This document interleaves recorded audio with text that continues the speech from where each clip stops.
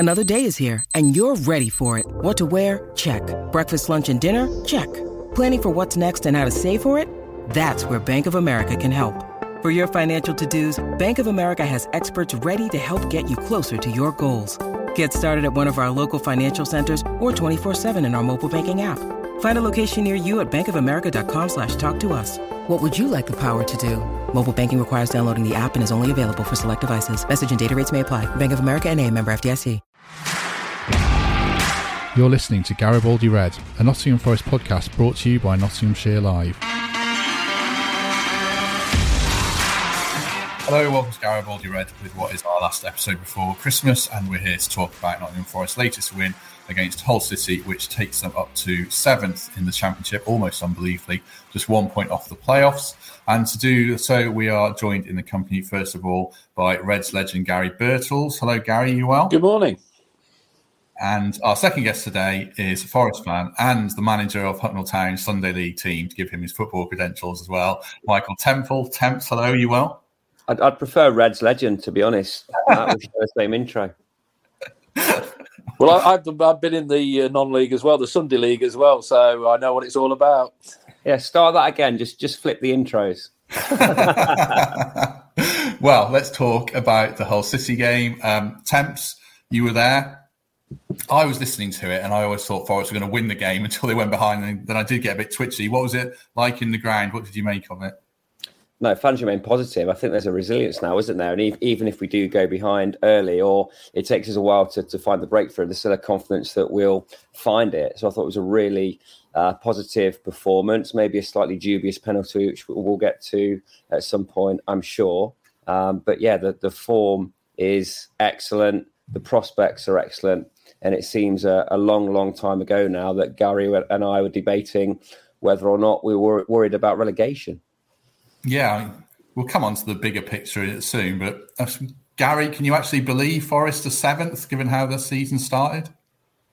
Well, if like, we said, like Michael said, 2 months ago or whatever it is, when Steve came in, we would never have envisaged this, how good this has been and how he's turned it round and how everything is so incredibly positive.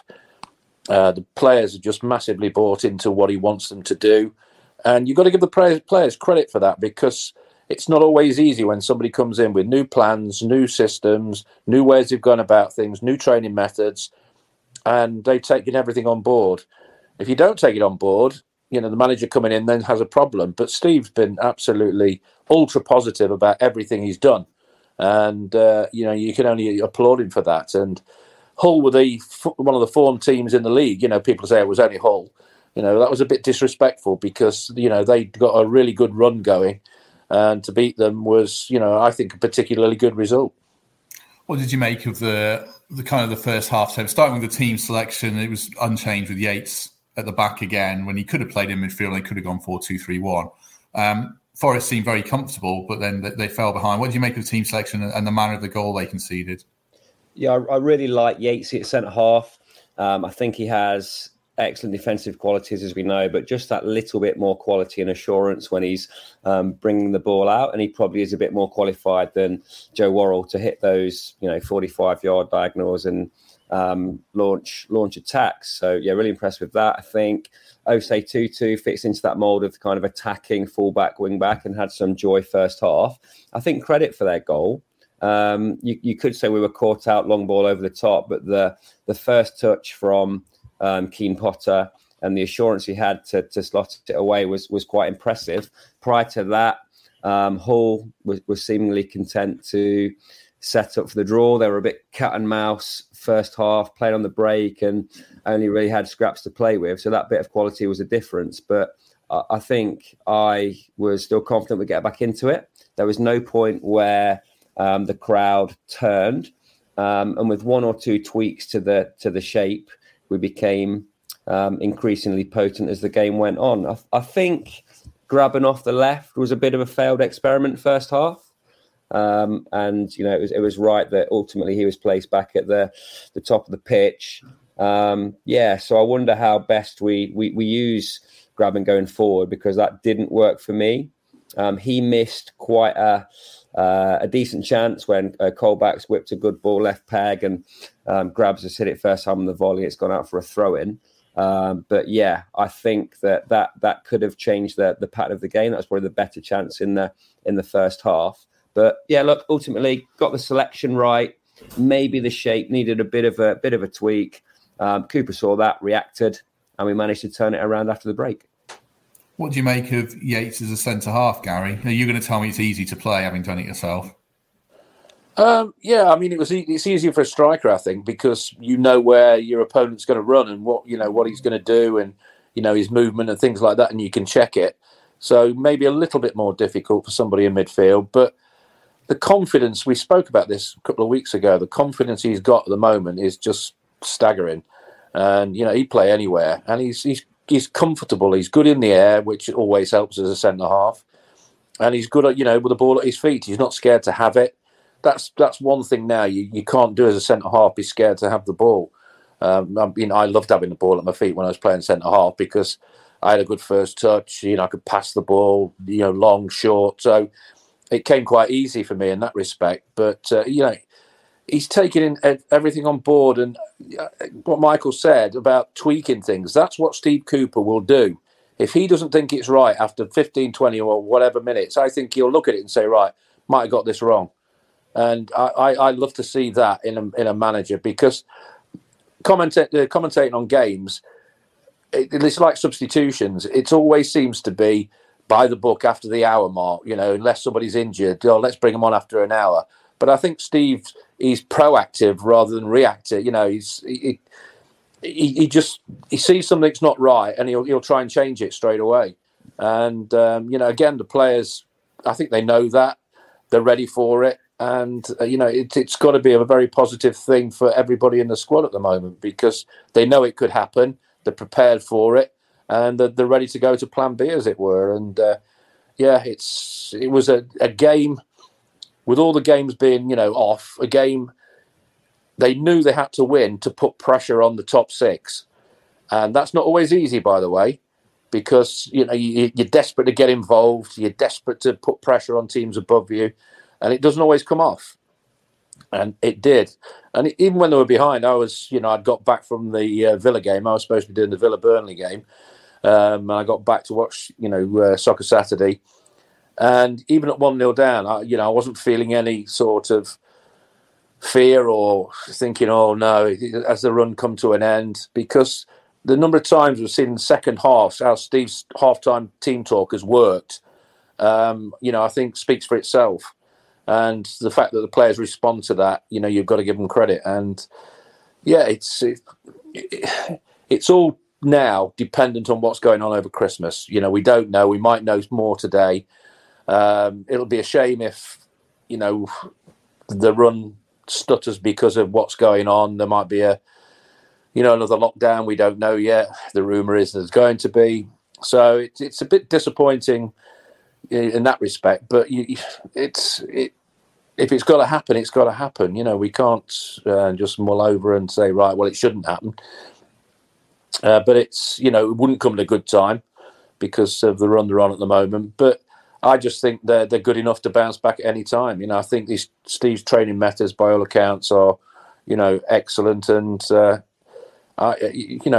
it's not a worry if it does stop for the team.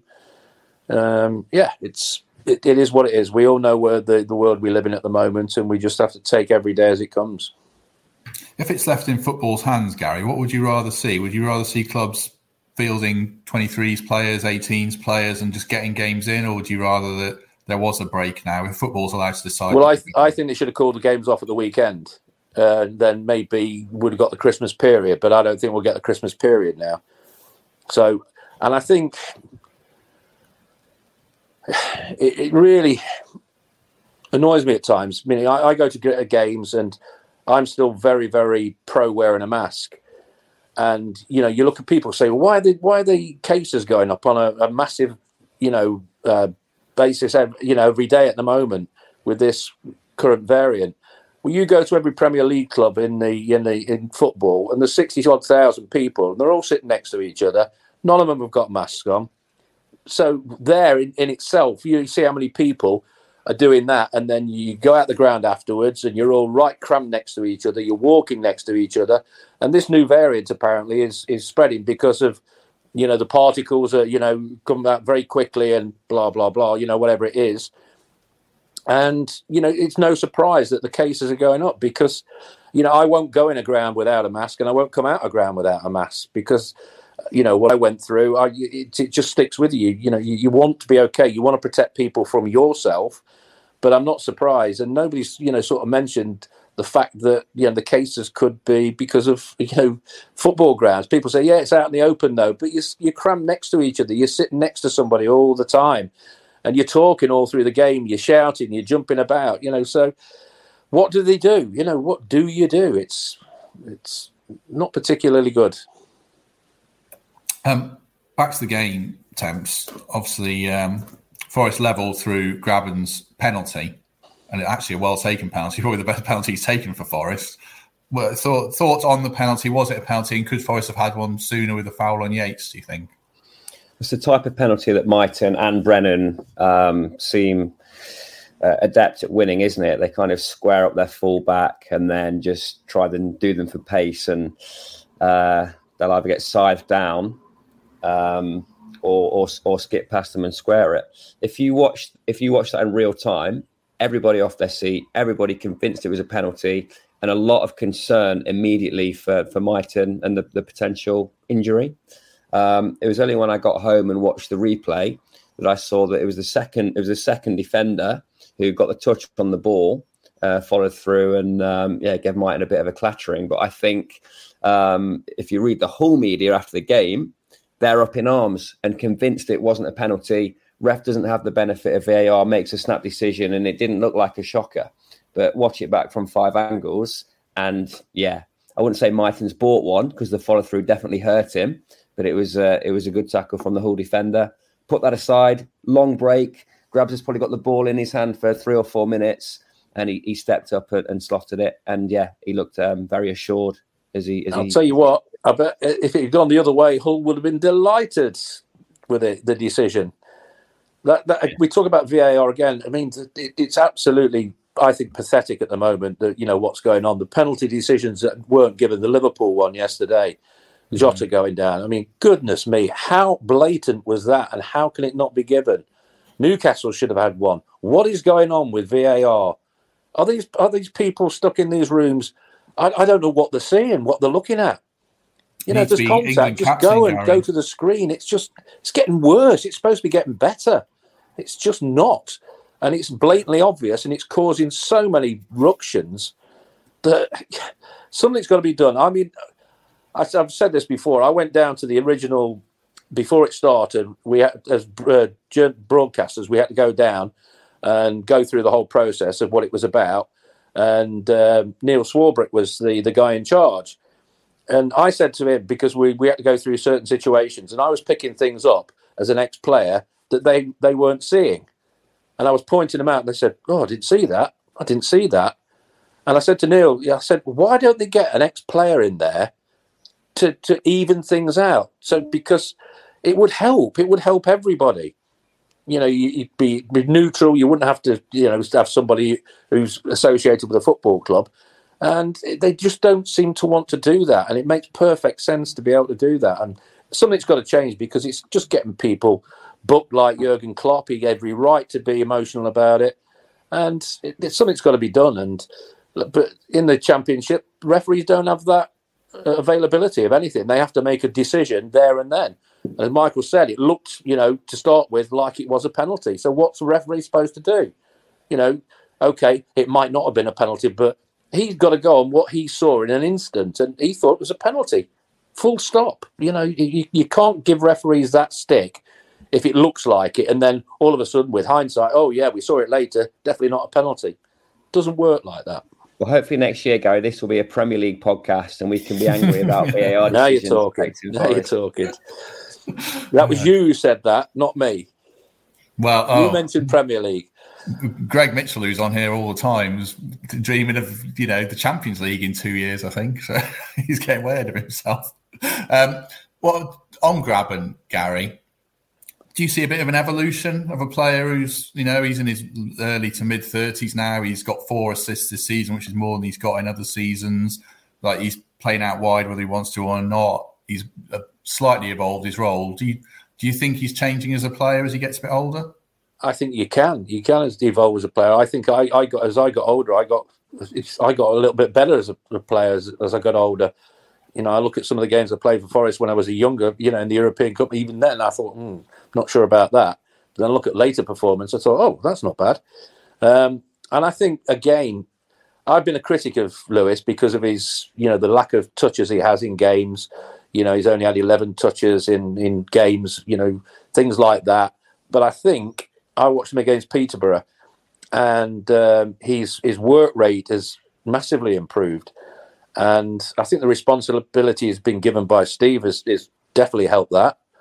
And his vocality's there as well. You see him trying to organise things, and before I don't think he did that. So maybe responsibility suits certain players better than others. And I think he seems to enjoy it. And it's good to see that he's bounced back to the form we know he can produce.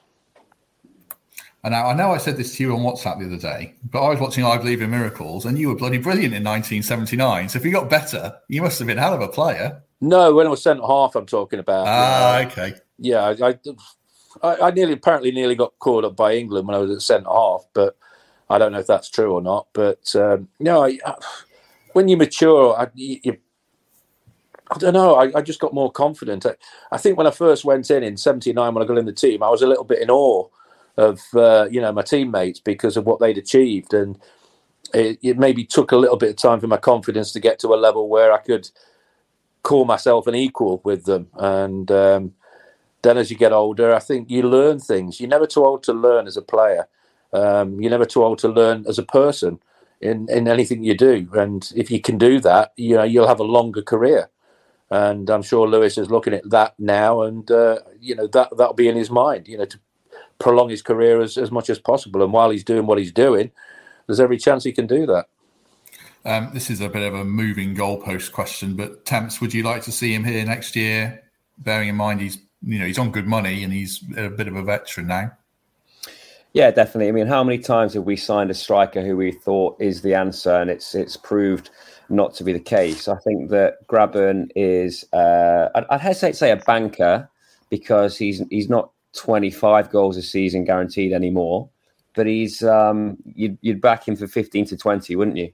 And I just think that by all accounts, he's got around the group, he's got a leadership role. Obviously, I can't help but feel that he's the low risk option.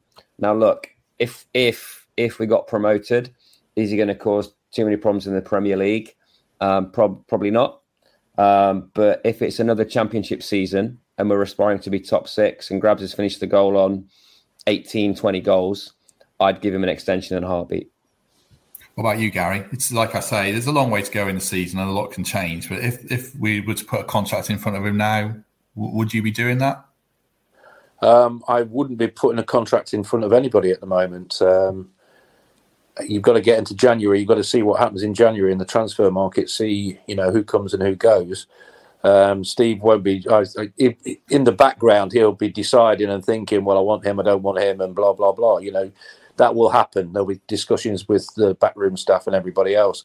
But there's a long part of the season to go yet, and he'll still be looking for improvement and progress from every player in that squad at the moment. And that's what makes managers give players contracts. Reaction, to what's going on the pitch. Is there improvement there? Are they listening to what I'm saying, and are they doing what I want them to do? And he'll be looking at every player, and so will the backroom staff. And like I always say, they go through things like with a tooth comb, and you have to do that. And he'll have notes on every player, and he'll be looking, to say, right, he was a 7, he might be an 8 now, and he's learning, he's doing what I want him to do. I'm delighted with that. And then there'll be others who say, he's had a dip, he's maybe not, what I thought he was. All these things have to be taken into consideration. And there'll be a time where, he'll say, okay, I don't want him, I've got to replace these positions, and that will happen. I'm going to be really interested to see what happens in January, whether he gets money to spend. I certainly hope he does, because he deserves it for what he's done so far. Yeah, so it'd be an interesting period. But COVID's going to, maybe interfere with, a lot of things that will be going on in football, and we'll just have to sit back and see what happens. As Philip says here in the comments live on Facebook, good cross for Brennan's goal. It was a good cross attempt, wasn't it? And very, very well taken. I mean, not much more you can say about Brennan, but he's back in form, isn't he? Yeah, look, I'll say it. I hope we keep him. He's an absolute weapon at this level. He's got pace and poise. And when you see him now with ball at his feet in that 18-yard box, you expect some production from him, be it a goal or an assist. Took the goal very well under pressure, and yet still had the touch rather than trying to connect with it first time, and a nice side foot finish to put us in the lead. So, yeah, I really hope that we get to the end of January with Brennan this side. That's what I'd be interested to get Gary's view on this. What advice do you think he'll be getting from his dad about now? Whatever advice he gets from his dad, I advise him to listen massively, because he knows what he's talking about. He played, at a high level, and I'd tell any kid, any young player, listen to every bit of advice you get, every little bit, whether you think it's good or bad, and then you can self-assess things. You can maybe talk to. He's lucky that he's got a dad who played professional football, and he can talk to him about things. He can ask him questions. Am I doing this right? What can I do to improve? And, what a great bonus that is for, a young player when they've got a dad who's played at a very good level. What about in a professional sense, Gary, when he's thinking, should I stay, should I go? Becoming a dominant force. In that respect, I think he should stay, very much so at the moment. Cloughy always used to say, learn your trade, and that always sticks with all of us who played for him. Learn your trade. And you learn your trade by not thinking you're fantastic and going somewhere else and not getting in a team somewhere else. Stick with it. He's a young lad. There are so many teams who would want him at the moment. It all depends on whether we get in the playoffs or not. This is going towards a conclusion that might be so positive for the football club because of what Steve's done since he's been here. And, he's clearly given, young players a real chance to say, right, go out there. I know what you can do. Just go and prove it. And it's, again, not what you're bad at. He's only interested, by the look of it, in what they're good at. And that was a great strength of Brian Clough. He wasn't interested in what you couldn't do. He was interested in what you did when you went out on that pitch. And I think Steve's got that same mantra. And there's no point in going anywhere yet, because he might be going into the Premier League. We don't know. We're all desperate to get in the Premier League. We're desperate to get in the playoffs. But, it's all ifs and maybes at the moment. We've got to wait and see what happens, and, whether, he does get money to spend, whether a lockdown, comes in and it affects football again. There are so many imponderables at the moment that we've got to take into consideration. And I think the phrase "one step at a time, one game at a time" has got to be taken massively on board. Your next game, right, go and win your next game. Don't lose your next game. And then take the next one exactly the same way, because we can't look into the future like we used to because of what's going on in the world. And, that's the only way we can go about things. And I'm sure Steve's telling everybody exactly the same. He'll be telling them, do not think about promotion. I'm sure he will. Just go out and keep doing what you're doing. I'm delighted with what you're doing. And, you don't need to do anything else. Just go and win football matches. Doesn't matter how you win football matches. And that's the thing with Forest. I think at the moment, they're winning football matches by hook or by crook, by any way they possibly can. And that's brilliant to see, because it tells you there's grit there, there's determination, desire. When they're behind, they would have lost certain games under Steve previously. They wouldn't have come back into games, but they're coming back into games. And that gives me a lot of hope when teams go behind. They've got that belief and the desire, and they've got the players who can make things happen and who keep making things happen. And that is the big bonus at the moment. If we can stay fit and well, we can put pressure on those teams in the top 6. Do you think Cooper himself is reason enough to stay for a young player like Brendan? Because I think Cooper seems to get more out of a young player than Chris Hughton would. I've no offence to Chris in particular. But if you're a young lad, 6 more months with Steve Cooper playing good football is pretty valuable to you, isn't it? Yeah, but you look at what he did with the England setup, and players know that and they respect that. They can see he's done it at that level. And so they're going to say, right, that's impressive what he did with those lads at that level, and they will listen. And it's evident, you don't have to be a rocket scientist to see what's happening at Nottingham Forest at the moment. The players trust him implicitly. And it's not just him, he'll say the backroom staff are vitally important. And, they're all of them, I've met them and they're a fantastic bunch. They've always got a smile on their face. They're so positive. And you can't do it by yourself. And the response from the players, again, has been staggering. And I'm just so impressed with every player who's bought into what Steve wants to do. Because if you don't, then you don't get what's happening now.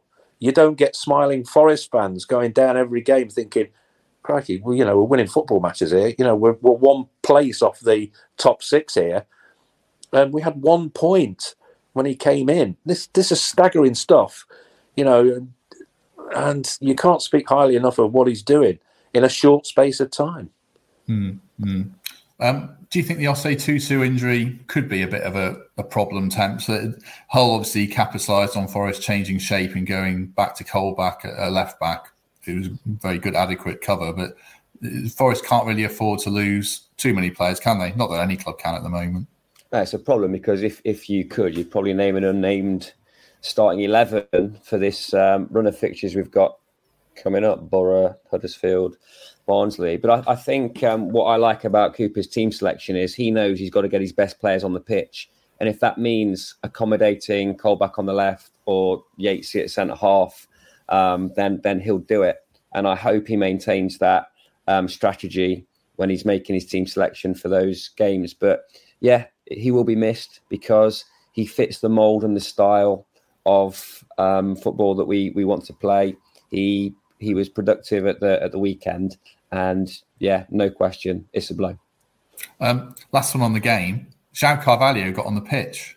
I haven't seen it, so you can say anything you want, Temps. But how did he do? He didn't get any ball. I was excited when he came on the pitch because it was a set of circumstances had to happen for him to get the call in that position. I don't know what it says about Bong's prospects if he couldn't get the nod when the left-sided player was injured. So there was some excitement around the ground when João came on, but he was starved of the ball. There was no lack of effort, running. He was happy to make his defensive runs when he needed to. But no, there was no spark. But I don't put that down to any kind of bad attitude or lack of form. He just wasn't the focal point of the attacks. Is that therein lies the problem in a sense, Gary? I mean, if Ryan Yates doesn't have the ball, or Jack Colback doesn't have the ball, they can put tackles in. But if João doesn't have the ball, there's not too much more he can do, is there? Yes, there is. You can get a tackle in. Crikey, you look at some of the great playmakers. You look at past my players like Johnny Giles and people like that were great on the ball. The Kevin Keegans, Kenny Dalglish's. They put tackles in. They were a little bit, nasty when they needed to be. So you can, it's no excuse for anybody not to do it just because you're not that sort of player. You have to become that sort of player, and that's probably where the problem lies with him. He's been pigeonholed as this sort of player who does this, but he doesn't do that. But he's got to learn very quickly that you have to be adaptable. You have to change. You have to be able to do multitasking and things like that. You can't just have one thing that you're good at because teams can stop that. You have to have a talent now, and football has changed. I always regret not practicing more with my right foot. I can remember the Dutch lads coming over, Johnny Metcod and people like that, and they stayed behind training afterwards and, practiced on what they weren't good at. And we were just concentrating and getting on to the wine bar in Nottingham. And I always regret the fact that, I wish I'd have stayed behind and tried to get, my weaknesses a little bit better. You can do that. And, he's got to learn. It's a bit unfair on him to say, well, he didn't do this, he didn't do that, because he's not been there for months and months. And he'll be desperate to, prove a point and try and do the right things. It'd be interesting if he started a game. That would be my interest to see how he's reacted to what Steve's come in and done, and whether he's had a word with him and said, right, just go and do what you can do, like he has been doing with all the other players by the look of it. So the jury's still out, but it's worth a look. Did you have that yard of pace to get to the wine bar first? Did I what? Have that yard of pace to get to the wine bar first? Yeah, my left foot accelerated. My right foot accelerator was okay. I couldn't kick with my right foot, but I could accelerate the car with it. One thing I forgot to say, Temps, going back, the next game is Middlesbrough, isn't it? So Jed Spence can't play regardless. I guess they do need Osei Tutu to be fit, because he could go over to the right and Colback plays on the left. But if he's not fit, what are we doing then? Are you playing Zinkernagel as a right wing back or changing shape? There's not too many things you could do, is there? Well, personally, I'd avoid putting Bong in the side. So if I'm kind of looking through the bench from last time, there's potentially a spot for Figueiredo, but that would probably dictate playing a 4. There's going to have to be some accommodation, isn't there? It's Colback inevitably is going to be the first to be put to the left-hand side, because he's proved effective in that role. So yeah, I would imagine they're doing all they can to get Osei Tutu fit.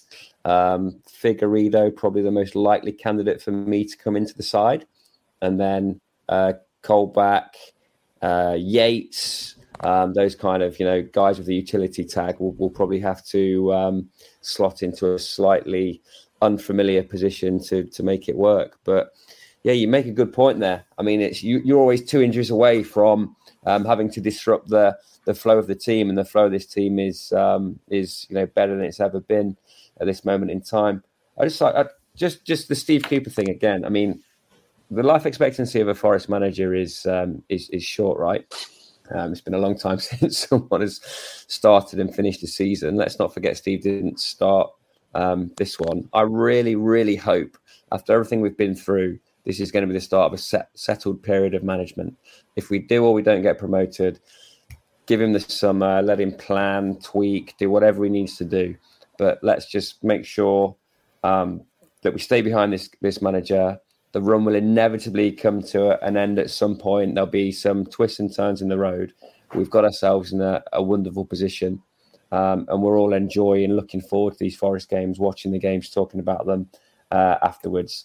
I really hope that us as fans and Gary as pundit, you as a journalist, the kind of collective following of Forest can really get behind this team, this manager, and try and make a difference between 6th and 7th place, which is probably our most likely battle in terms of the method of promotion. If it is going to happen this season, I really hope we can, just enjoy this period.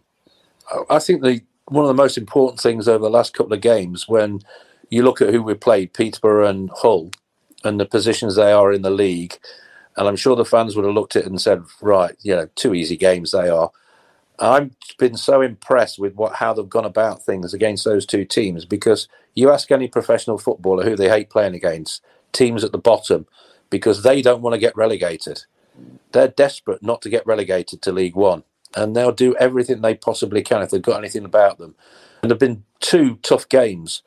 Peterborough at times, you don't look really good. If they'd have had a striker of any note, we might have been in a little bit of trouble at times. The first half wasn't good against Peterborough, but the second half was again, and maybe similar against Hull. And, on Soccer Saturday, Michael Dawson was doing the game, and at the end, it was like, it's all Hull. And, you probably expect it to be all Hull. They're trying to get back in the game.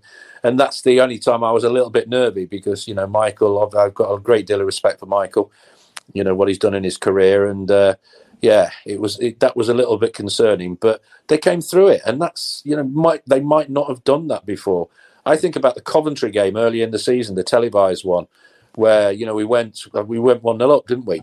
And then we just sat back and we conceded 2 late goals. That is the difference for me from that period to this period. We lost that game. I don't think we'd have lost that game now. I think we'd have won that game more comfortably. And that's the difference. That is the massive difference. You're expected to beat certain teams, but when certain teams are down there, they're playing for their lives and their livelihoods, and they become more difficult and resolute and difficult to beat. So, yeah, very impressed with the last 2 performances. What's the value of the fans been, do you think, Temps? I asked that because obviously we hope games don't go behind closed doors again. And purely from a football point of view, if they do, I mean, Forest fell apart when they did last time and missed out on the playoffs, obviously. So how important do you think the fans have been in the last few games, Temps? Yeah, like live sport in general, nothing without the fans. We've all had the privilege of being at some behind closed doors sports events, and it hasn't felt quite right. I spoke before about the time that, my club, Notts Outlaws, won the T20 in 2020 in a silent stadium. Didn't feel the same. You guys have been to plenty of football games where the same applies. For whatever reason, when momentum's on our side and we're on a good run, there is an advantage to the atmosphere at the City Ground. We saw Blackburn getting excited about their crowd of 12,500 at the weekend. We had 26 in the City Ground. It's an advantage. The players are confident. They're having their names chanted. They're feeling unbeatable at this moment in time. So having a crowd in the ground is definitely to the advantage of Forest, to the disadvantage of the opposition.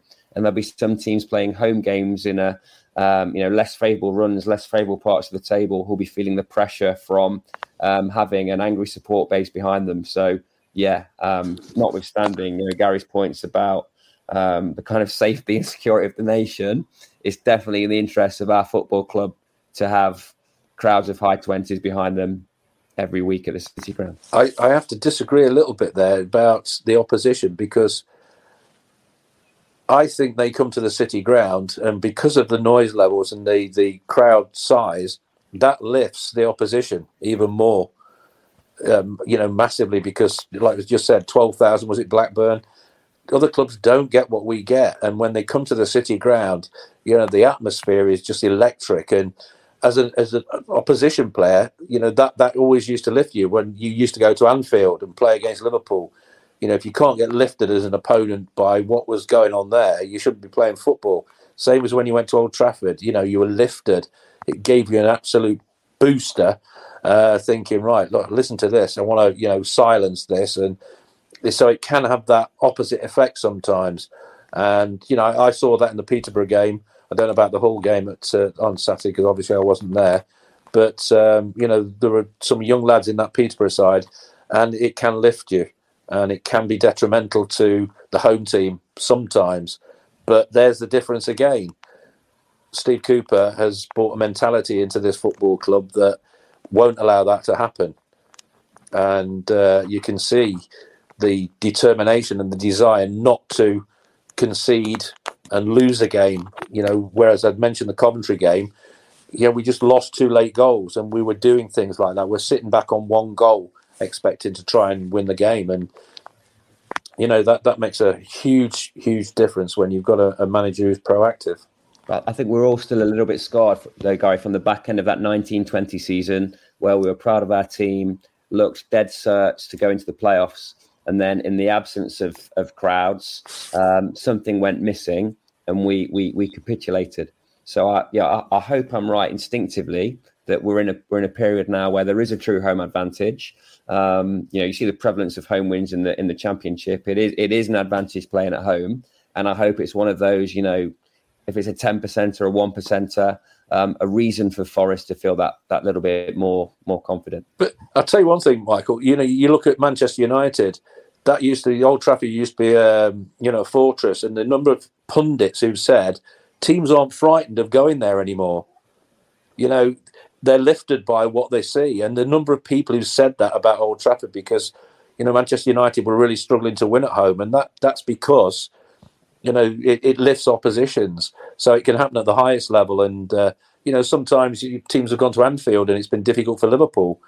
So, it's how you approach any particular game. And I always got lifted by the fact that the opposition fans were, ones you had to quieten and, try and get one over. But I agree with you. If you get your home form right, every team in every division will tell you that. If you get your home form right, you've got every chance of being in contention. And that's exactly what we're doing at the moment. Last one on the fans, sort of. Do you think Cooper's changed the mentality of the whole club, Gary, beyond the players? Do you think I believe so. I think, I've said before, he's embraced every possible part of that football club. The past, the future, the present. You hear stories of him, how good he is around everybody, how, again, with the backroom staff, because you can't do it alone. And, it's great to hear stuff like that because it gives everybody optimism. It gives everybody that hope that we can maintain this form at the moment. And, we've got smiles on our faces. We're looking at the division, you're thinking, well, if they lose, we might just sneak up a couple of places and things like that. And before we're saying, oh, I hope they lose because we could be in relegation trouble here. That's the major change in the City ground and what he's brought to the club. And you've got to give him huge credit for that because it wasn't an easy turnaround. When you sat bottom with 1 point, you are in trouble, massive trouble. And he's done it with the same set of players. Yeah, there's been a couple of different players been played, but he's inherited that squad and turned the whole lot round. And that is incredible what he's managed to achieve in that short space of time. And I'm just delighted, absolutely delighted. I love listening to him. I think he's honest. He's particularly good as well. He'll say things if he thinks things haven't gone particularly well, he'll say it. He won't hide behind anything. And I always like that. I think it's refreshing. I think the honesty is always good. Because how many times do you hear, well, I didn't see that. And, the Premier League managers especially, and you think, oh, do you think we're stupid? And there's not a hint of that. And that is, a real bonus as well. Changing tack slightly, a few people in the comments not unreasonably saying it's time to give the reserves a run out and use the squad a bit, which made me think, I forgot that Tyrese Forner signed a new contract this week. Were you a bit surprised, Temps? Well, I was, because I thought he's not really getting near the team. I thought he might move on. Were you, well, I assume you were happy he signed a new contract.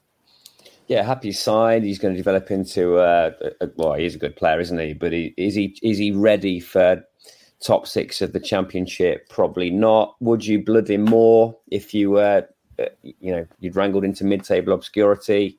Definitely. So I think he may have a period of frustration here. No doubt he's knocking on the door and saying he should play, but there's so much at stake. It becomes harder to blood a young player. But yeah, I'd like to see him on the bench. I'd like to see him get in 20 minutes here and there, but I wouldn't displace the established players in his position at this point in time. Last thing on players, Ben Brereton Diaz, I should say, got his 19th goal of the season. I asked a colleague up north who said Forest do have a sell-on fee, although we don't know what it is, but they'll be in for some cash if he does go. He's a very good player. He's linked with, I don't know, £30 million is he worth now? I mean, any regrets over selling him, Gary? It was a long time Absolutely. ago. I said that at the time. I'm not just saying that in hindsight. He was ruined at that particular point because he was played wide and you clearly saw he wasn't a wide player. He didn't enjoy it. He wasn't comfortable with it and it knocked his confidence for six. He was one I was worried about that would never bounce back because of, what was done to him as a player. He clearly looked, he got stuff to learn, but not everybody matures at the same age. And I think that's the misconception in football. You have to mature at a certain age. You don't. Everybody's different. And his maturity has been coming now for the last season and a half. And to suddenly, knock the boy's confidence and say, you're right, you're not centre forward, we're playing you wide, is like, saying me, right, you're going to play on the right wing, I'm a left footer sort of thing. it's really impressive the way he's responded, because it didn't all go right for him when he first went to Blackburn. You know, he wasn't a first choice, and all of a sudden the maturity has come out and the confidence has come out, and he's looking a different class as a striker. I'd love to be able to see him back at the City Ground, but you know that won't happen because obviously the Premier League's clubs are looking at him. But yeah, if there's a sell-on clause, you know, hopefully Steve will get that and be able to do something in January. And again, you know, I can't praise Ben Brereton Diaz enough, because to turn his career around when it looked like he was on a downward spiral has been magnificent. And you've got to give the lad so much credit. And I just wish he would have been treated a little bit better, you know, when he was at the City Ground, because he was an emerging talent. And you don't always, as I say, mature at the same time as everybody else. He's maturing big style now, and Premier League clubs are seeing that. He's a bit of a figure of fun at Blackburn for a while, wasn't he? It took him forever to get a goal, but fair play to him for turning it around. Right. Any other business, Gary, before we go? No, just to worry about what's going to happen. You know, the meeting today, the Premier League meeting, you know, what's going to happen. Is the Christmas period going to be cancelled? All these things, you know, we've just got to wait and see. I'm sure there's going to be some announcement. It's again, you know, we're just not used to this situation, but we've got to go with what, you know, the scientists and everybody says, and there's nothing else we can do about it. That's the concern majorly at the moment. Temps, any other business before we depart? No, you said you were going to ask me what I was going to have for Christmas dinner. Well, I am. That was what was going to be my last question. I mean, you know, okay, you've got 2 young kids, a hard-working wife. I'm sure you're going to cook the dinner for her. What's going to be on there? Are you a turkey man? Yeah, I am having a turkey. Well, I'd love to tell you we were going to have a big traditional dinner, perfectly cooked with all the trimmings. But seeing as I'm in charge, I think it'll be a medium rare turkey and a couple of flat Yorkshires. So, yeah, bangers and mash on standby. Excellent. Gary, obviously you've had a rough year losing Samantha, but hopefully you're surrounded by the grandkids on Christmas Day. Yeah, it's going to be a tough Christmas, first one without her. You know, every first situation without her has been very, very tough indeed, and this is going to be no different. But, you know, I've got all my family are local. My daughter's coming up from London.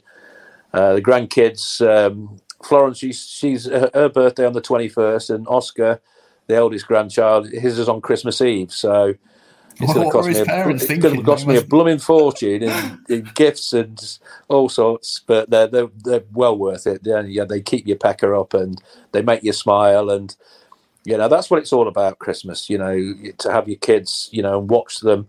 The 2 grandsons have, you know, they just come back from Lapland. They went over there and they had an absolute ball over there. So. Yeah, looking forward to it. My oldest daughter's got a lot on her plate to cater for us all, but she's taking it on board. And yeah, I say it all depends on, you know, if there's a lockdown or if there's not. It's, yeah, we're all on tender hooks again, and I'm just looking forward to it. You're not cooking? Me? Yeah. No. I just like eating. I just like eating it. I don't profess to be a cook at all. I'm trying my best at the moment. I did tuna last night and it was absolutely fantastic. I did it to perfection. I Googled and said, you have to leave tuna raw in the middle. And I did. I thought, that sounds a bit, but it was absolutely gorgeous. So I was delighted with myself last night. Well done. And that's a good note to end on. We wish everyone who's listening happy Christmas. I think we'll be back. Well, if there are games, we'll be back between the games on about the 28th, hopefully. So hopefully we'll catch everyone then. If you like this, as ever, do give us a good rating and subscribe. Temps, thank you very much. Thanks, Matt. Merry Christmas, Gary. See you all soon. And to you, Michael. And to you, Matt. Enjoy. I shall. Thank you very much as ever, chaps. And we shall see everyone soon. Thank you for listening to Garibaldi Red, a Nottingham Forest podcast. If you enjoyed today's episode, then please let us know. We love hearing your feedback.